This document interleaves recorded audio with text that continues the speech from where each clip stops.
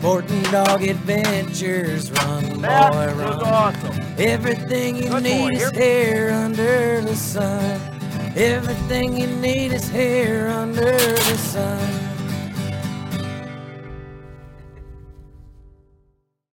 The Sporting Dog Adventures podcast is proudly brought to you by Saki Acres Retrievers.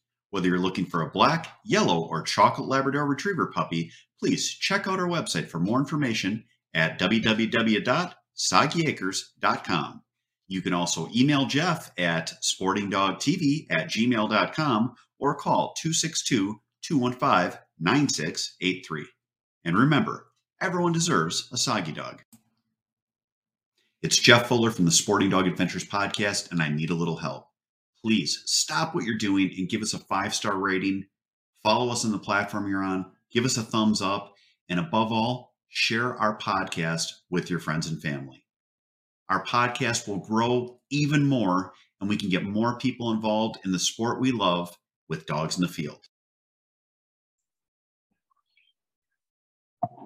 Hey, welcome to the Sporting Dog Adventures podcast. We are doing a video podcast. This is one of our first podcasts we're doing. My wife, Kate, and I, she's actually in the other room, but we wanted to try a Zoom podcast so that we could work with our guests on a Zoom level, which will hopefully improve our audio. So you are the test case listening to this podcast. And Kate, what are we going to talk about today? Oh, a couple different things. I have some useful tips about household items that are like non-dog specific items that dog owners actually really should have. So that's going to be one of my segments. And we thought we'd also talk about another topic, which will be the first one we talk about, which is how to make your dog gun shy. Because this is something that we are hearing over and over again, where people are having their dogs, they're in a situation where they think you take them out and that's how you teach them to hunt, when it couldn't be further from the truth. So let's get started with that. Yeah, we just recently, I mean, we were just at the store just now. We overheard somebody with a lab puppy having a conversation, and, you know, it's not our place to step in, but you had a client recently reach out to you who was trying to do training on their own. And we're seeing an increased incidence, I guess, recently, of people who are kind of not following the right steps as far as training their dog, and the dog becomes gun shy.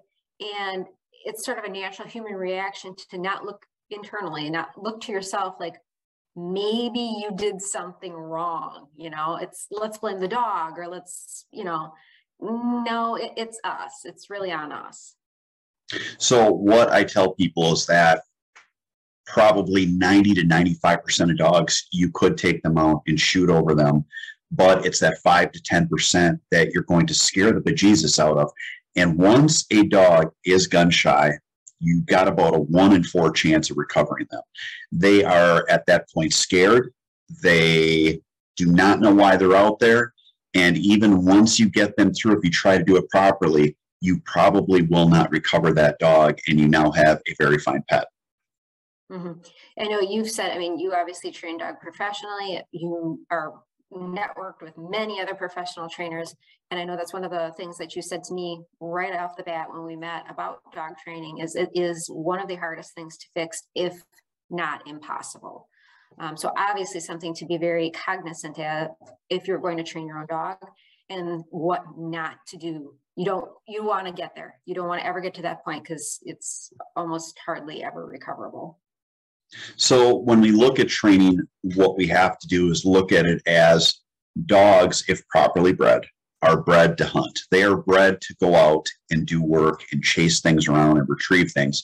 And what we are looking at is we are actually training the dogs and introducing them to stuff so they hunt properly for us.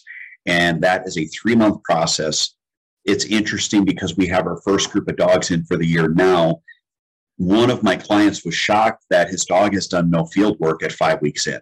And that is because I told him, I'm like, listen, I can't take a dog out in the field and let them run around like an idiot if they don't know why they're out there, because I have no way of correcting them. You can correct them with a collar, but you're not actually correcting at the point, you're punishing. You want the dogs to understand why they're having pressure put on them with a collar, or even with a loud voice where you're yelling at them, so that they understand how to fix the problem. Yeah, so basically there's, with all things, there's a system or an approach. The collar is part of the approach to proper training. And then there's also a conditioning process that you do with the gun dogs that come in for training, as far as conditioning them and getting them used to that sound, that gunfire sound, if you will. And there's all different ways that you can do that, but the easiest way to describe it is that when you are conditioning them to gunfire, you're doing distraction training. Gosh, I remember a book I first read, it said to take 2 pieces of 2x4 and while your puppy was eating, to slam them together to make noise. I've heard people banging pots and pans together. I don't know how effective those are, but what I do is if I had a single dog, I would play retrieve with the dog, throw bumpers for the dog, and then have someone start at about 100 yards and shoot off a 209 primer pistol. And as I'm throwing the bumper, they would shoot. And as the dog does not have any adverse reactions, they would move closer and closer until they were next to me. Now, you might not do that whole step in a day, but again, you're going to slowly have that work toward where they're next to you. What I do when I have multiple dogs, and you could do this if you have friends that you're training in a group or even a friend with a couple of dogs, I actually just let the dogs chase after bumpers. I only use one bumper to create pretty much the competition aspect, throw the bumper, and after about a week of playing this game with them, then I start shooting when all the dogs are chasing the bumper. And because they're distracted and they're having fun, they actually never hear the shot. And it's that distraction that is a fun distraction that makes it happen. You can't just have the dog sitting there or standing there at heel or whatever and start shooting or smashing things together, right? You're going to have the same effect, right? You're going to frighten them. You're trying to teach them that there's this fun, this positive association that distracts them from that loud noise, so that they're not even thinking about that other part. And they're not even thinking about as you're progressing that sound to come closer and closer for it to be louder and louder. They're like, I'm after that bumper. They don't care. And that's the thing is, once you do have a dog, if they do show any concern, you need to basically step way back and slow things down. The person that I was talking to, they took their dog out. The dog was scared, but they kept trying to take the dog out again and again and again. And you're pretty much doubling down on stupid as far as, and I don't mean it in that way, like a negative thing, just that's a statement, but it would be, you're causing it to get worse and worse. You're making it 1, 2, 3 times worse and harder to recover because the dog is scared. You're in essence scaring them more and more. And this individual said, well, now my dog, it doesn't want to chase birds. It doesn't want to do anything. It's because it's associating birds and bumpers with fear. Yeah, that negative, you've created now that negative association. The dog liked bumpers. It liked running around. It liked birds. And now it's like bird means big, horrible, scary noises coming after me. And yeah. Correct. And that's just, again, if you have a dog that is gun shy, is it recoverable? A lot of it's going to depend on at what level you're at. I always talk to people further before I would take a dog in, just to see how far gone are we. Have you taken this dog out only once, or is this 10, 12, 20 times where the dog has been scared? We had 2 dogs in last year. One was slightly gun shy and the other had a fireworks mortar go off by it. And both dogs got through it. And I still remember the one dog we had, she was from Canada. That dog, when she ran out to retrieve, she would turn her ears back to listen to what was going on behind her like a horse. And it was crazy because I've never seen that. She literally was under so much stress. She would go do the work. And at first, she didn't run full speed. Eventually, she got to the point where she realized, okay, this is fun. But she would actually perch her ears back because she was trying to hear like what's going on behind me, because she was looking for danger. Oh, and I was going to mention, if you didn't mention fireworks, you know, and of course, any loud noises, but the ones that are really, really crucial to avoid is that the fireworks and that gunfire where you don't have that appropriate conditioned response or the distraction kind of technique. You've also had other people bring dogs in who are like, oh, doesn't want to hunt. And I think it's from last 4th of July, you know, we had a big party and Rover was hiding in the basement. It's like, yeah, same thing with fireworks, everybody. Just got to be careful with those as well. That can cause the exact same effect unintended. And the crazy thing is, I actually know dogs that are scared of fireworks and scared of thunderstorms, but love hunting. So again, you may have a dog that's scared of fireworks. You may have a dog that's scared of thunder, but with gunfire, you have to go slowly. And if the dog is noise sensitive, it's just showing them that this is a good thing. You're explaining things to them. Whenever you look at things, we have to train. We don't have to try to abruptly change their pattern, which they would look at as punishment. Mm-hmm. And, you know, like I said earlier, like looking at yourself and what you're doing, if you've bought a well-bred dog that has good drive, that drive is in its pedigree, it is more likely something you did than the dog's pedigree. So, you know, taking some responsibility there, understanding that it wasn't a breeding issue. You know, if you frighten the heck out of this dog, it's the environment, it's not the breeding. So again, I get asked, what age can a dog go out and hunt? I always tell people not before 9 months old. Reason being, you start training at 6 months when you're doing formal training with pressure. It takes 3 months. You want to make sure your dog is through all of your training prior to taking him to the field. And that's how you're going to prevent putting yourself in a position where you're causing something like gunfire in a gun-shy dog. You need to understand that gun-shy dogs are created by the owner and by the wrong action and the dog taking something the wrong way. To avoid that, put your dog through training. You're going to avoid a lot of other bad habits that you will get if you just take your dog out and run them in the field. And when you have your friend or uncle or grandpa that says, well, this is how to teach a dog to hunt, explain to them. You don't teach a dog to hunt. We can't make a dog hunt. Because a dog is a hunting breed does not mean it's a hunting dog. It is a dog that's properly bred, will have drive, they'll have desire, and then we are honing that, and we are teaching them that they hunt for us as a team. And we're also going to introduce them to stuff so we don't have any instances of a gun-shy dog or any other problems that you could have. Mm-hmm. I think I used the example of if you have two Olympic athlete swimmers who have a child, would you take that child and just throw them in the deep end of the water? It'd be like, no, well, we're swimmers, we're champion swimmers. He can figure it out. No, he would be terrified of water and probably never want to swim again. So these parents gave this baby the genetic makeup to be able to accomplish this task, but that's not the way we go about it. Yes. So, Kate, thanks so much for being part of this show. Now, next, we're going to have our week 7 of our gun dog training series, which is we're going through every week and what I work with the dogs. And then Kate is going to stick around, and we're going to have a tip section after that coming up after the training section, which will then be on after this.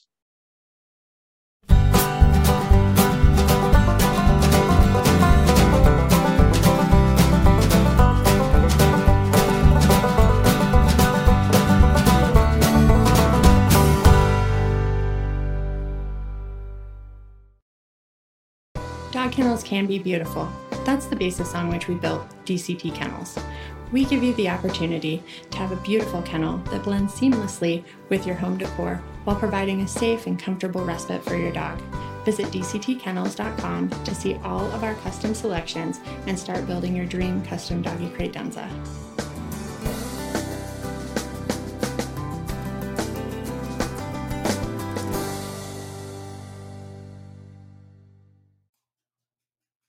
If you love the shooting sports like I do, you need to check out our friends at MEC Outdoors.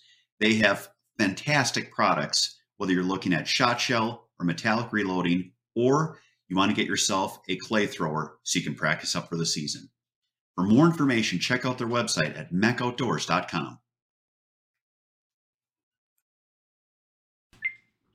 Hey, welcome back to the show. So we are on week 7 of the Soggy Acres Gun Dog Training Program. And it's funny because people have always asked me to put together video, to put together some type of other series so they could learn how we train dogs. I always tell everyone, listen, it's about 90% of training is the same. So if you're looking for a training program, many are going to have the same thing. You want to make sure you've got one that uses e-collars and one that goes through trained retrieve, or what I like to call conditioned retrieve, because that is part of the building block of your dog's future.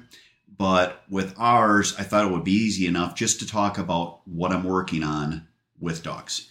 And if you're following this program and you're behind, just stay on the steps that are in each week. When you do something for a living, you have more time and more knowledge. So I'm going to have my dogs probably farther along than yours. And if you can, stick with the program. So if you have to spend 2 weeks on week 4, it's not a big deal. It's about completing steps, completing the process, and getting your dogs ready for the field. So let's talk about week 7. Week 7, we now have our dogs where we have really nitpicked their retrieve. We have built the retrieve so that they are solid, where they are sitting at heel, they're leaving on their name, they're coming back in, they're coming to heel, they're sitting, and then we're taking the bumper from them. A good trick for this, when you go to reach for a bumper from a dog's mouth, you occasionally have dogs that will auto spit. If you come from behind the dog and grab the bumper, you can actually do yourself a huge favor because they don't know that you're going to grab the bumper. When you put your hand on the bumper, you command drop. It's just a good way to make sure your dog is successful and you aren't having to correct them if they drop.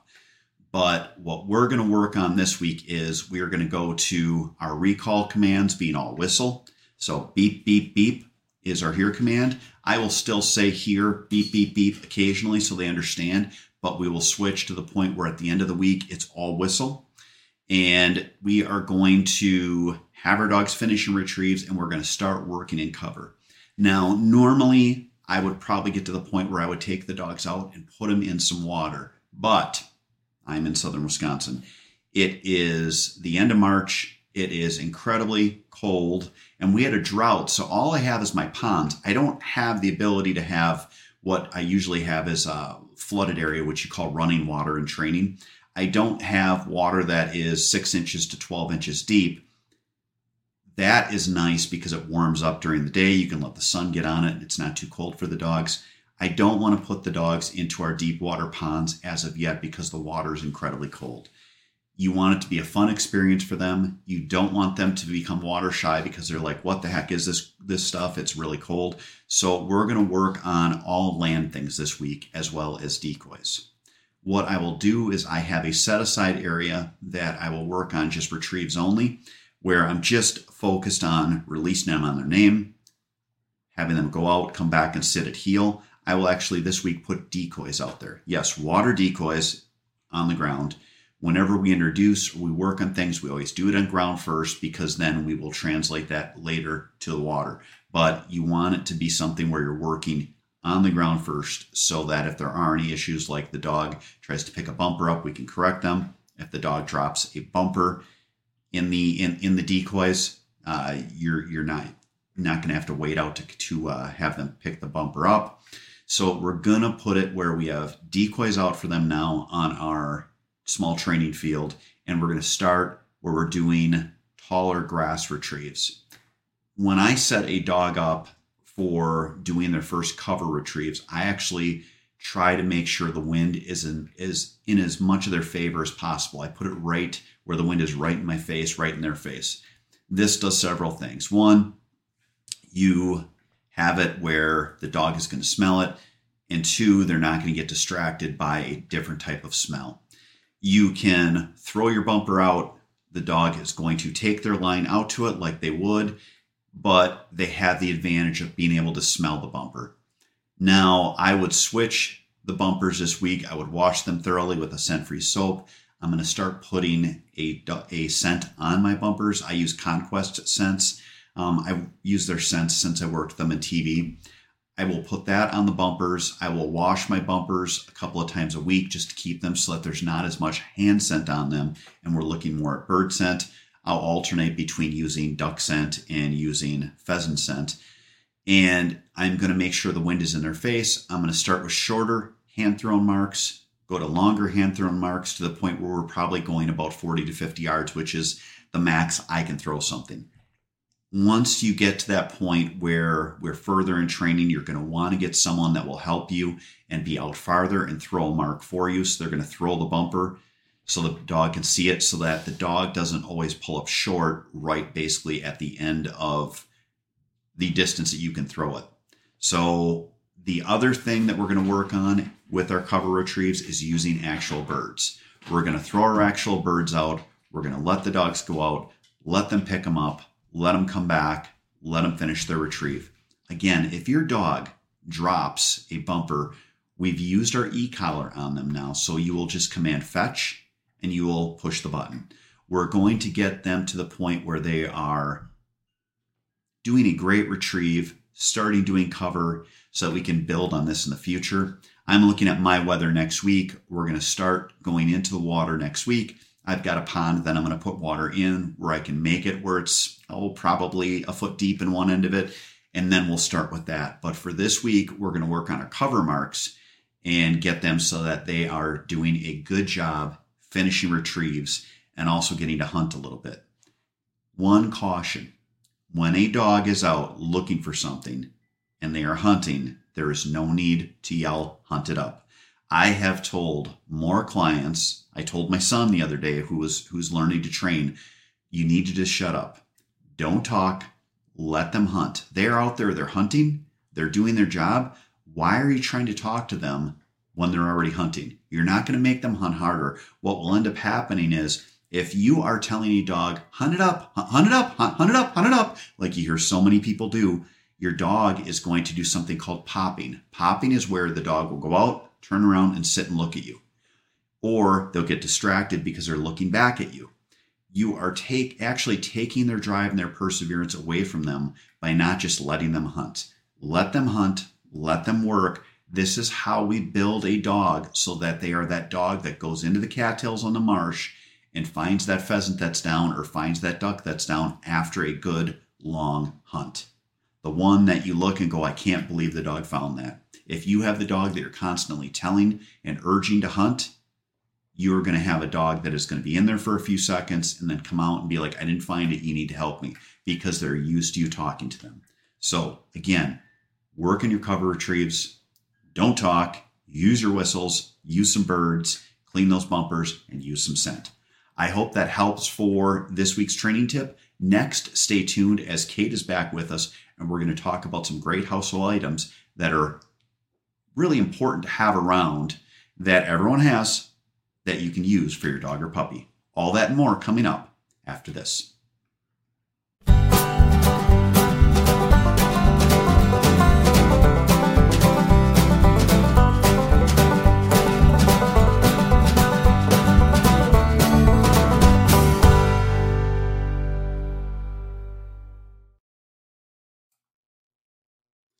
The Sporting Dog Adventures podcast is proudly sponsored by Trupanion, medical insurance for the life of your pet. We all know that unexpected accidents can happen. That's why I partner with Trupanion's Breeder Support Program to send all my puppy buyers home from Soggy Acres with an offer for Trupanion coverage. Learn more about Trupanion and sign up for their Breeder Support Program by visiting trupanion.com/breeder. Be sure to tell them that Sporting Dog Adventures sent you. Welcome to Boucher in Janesville, where customer service is our #1 priority.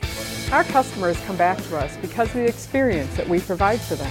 We're here to make sure that we find you the right car, one that fits your budget, and do so in a timely manner. When we say we ride with you every mile, it means we care about you and how you are treated. Estamos con personal que habla español en los departamentos de servicio y venta. Our certified technicians are here to help you with all your service needs. Visit us today at Boucher.com. At Boucher, we ride with you every mile.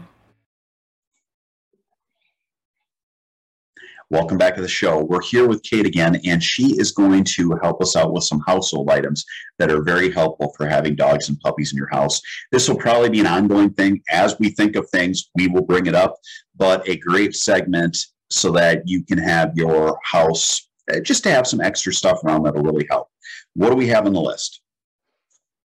Well, everybody creates lists for new puppy owners, people who have got a new rescue or whatever the case is, Christmas idea lists, and they're all dog items. It's like this particular toy or this particular bone or this particular bowl. Nobody talks about the things that are helping around the house that aren't from a pet store, that aren't dog specific. So I've been working on a list, kind of going through our own home and seeing what are these items that I've bought from other kinds of stores that aren't specifically for dogs, but I don't know what we would do without them. And the first thing that I have on the list is a boot tray or a boot mat, which, you're probably like, what do you do with that? We put it under the dog's food and water bowls. It's awesome. They're cheap as can be. You can get them from Walmart. They've got a raised, they hold a lot of water, which is nice. They've got a raised ridge on them. That's probably a half-inch high. Yep, that's the key. They make a lot of mats for putting under your dog or your cat's bowl, food bowl or water bowl or both, but it's just literally a placemat. Well, what good is that? I think the thinking is that it gives it traction. This is fabulous because it protects your floor. I don't know about other breeds of dogs, but labs, when they drink, I swear they have 2 holes out of the sides of their mouths in the water. Like there's more water on the floor than in their mouth. I swear. Well, and they get into drinking, and we've got multiple dogs, and they fight over the bowl, and water's flying everywhere. And at least 75% of it lands on the tray. Yeah. So you've got this wonderful tray that's got, like you said, this big lip, this big ridge around it, and it actually catches all of it in there. It also incidentally catches a whole heck of a lot of dog hair, as we've noticed. So they're wonderful because you can pick it up, you can take it outside and hose it off, or you can hose it off in your kitchen sink. And I mean, one will last you for literally years, and it really saves your floor. So that was one of the first things I noticed, like a boot mat or a boot tray with a nice high edge on it. And it does. You can just destroy hardwood floors or carpeting or even linoleum, because it'll get under the linoleum with the amount of water that a lab will leak out when they're drinking. Yeah. So the next item. A baby gate. So again, a super cheap item that you can get at Walmart. And I actually prefer the really super cheap ones. The kind where, you know, you adjust the setting, you kind of lock it down in place. You put it in your stairwell and you just leave it that way. And you just kind of move it back and forth kind of through the actual rungs of the stair to keep dogs out of areas of the house that they don't belong. So if you've got a puppy, it's really valuable for, if you've got like stairs you don't want to get them hurt on, like falling down stairs. But also if you've got upstairs bedrooms, upstairs bathrooms, you don't want them going up there, just put that baby gate there, and your kids will use it. You'll use it and your kids will use it, because it's not one of those complicated, expensive gates where you're having to like unsnap things or whatever. Just slide it. Yeah, and you can move it anywhere. Yeah, just slide it left and right to let yourself in and let yourself out, because no one will use it if you buy one of those really high-end expensive ones where you're having to like snap and unsnap or fasten things. No one will do it. Just and if you have your dog, your puppy, when you're even like housebreaking, you're trying to keep them near you, you can lock them in a room with you so that they can't wander out and go drop lovely things for you.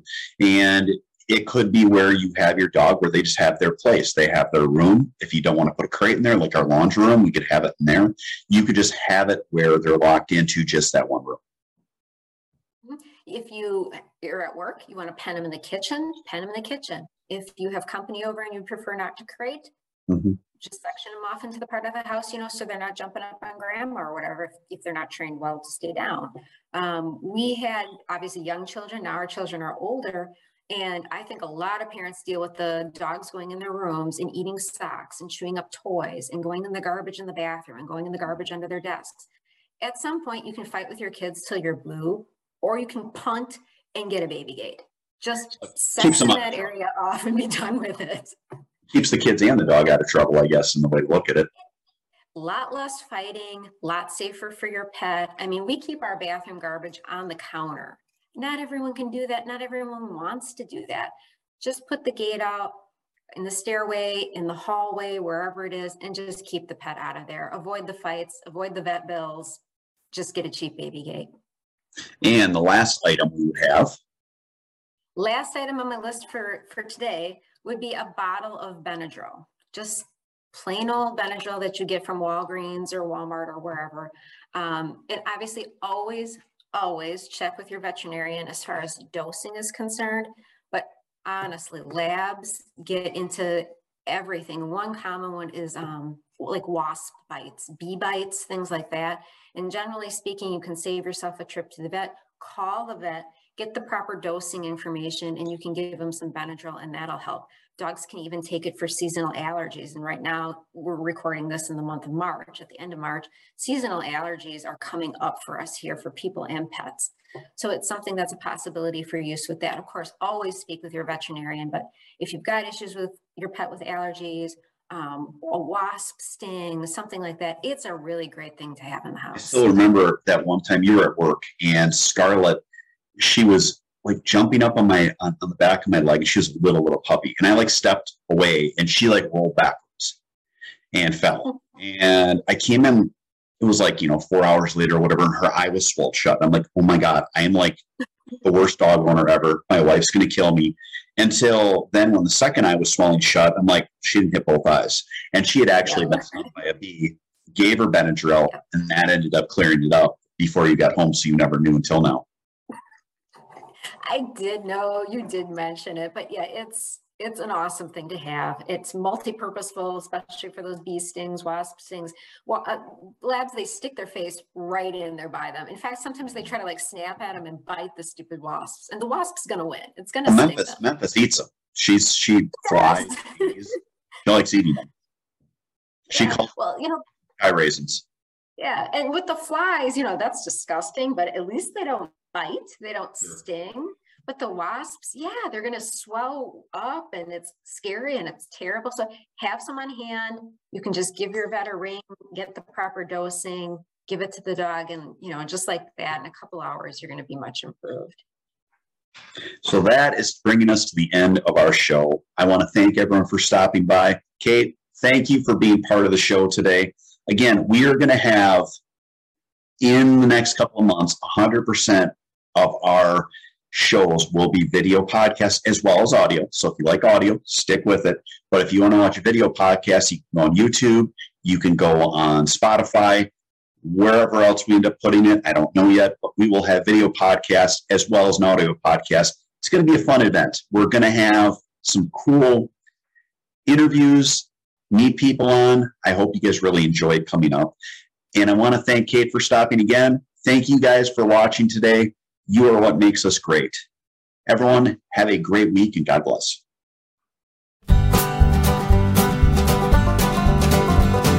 Sporting dog adventures, run, boy, run.